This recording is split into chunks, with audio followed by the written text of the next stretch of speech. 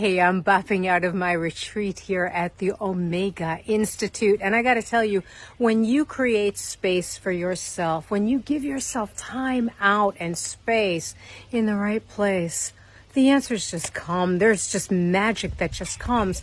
Most of us, lose touch with ourselves. One of the things I'm hearing a lot is, wow, I feel like I lost myself, or I'm so busy all the time that I don't even know what I feel. I don't even know what I want. It's really hard for me to believe. And part of what a retreat does, and you don't have to be on a retreat to do this, creating space in your life, creating emotional space in your life, lets you get in touch with those deeper resources, that magic that's in you, that love that's in you. Taking space is so important. And I know it's hard for a lot of us to slow down, to not engage, but engage with something else. What can you do to take some space? Is there a retreat you need to sign up for, a workshop?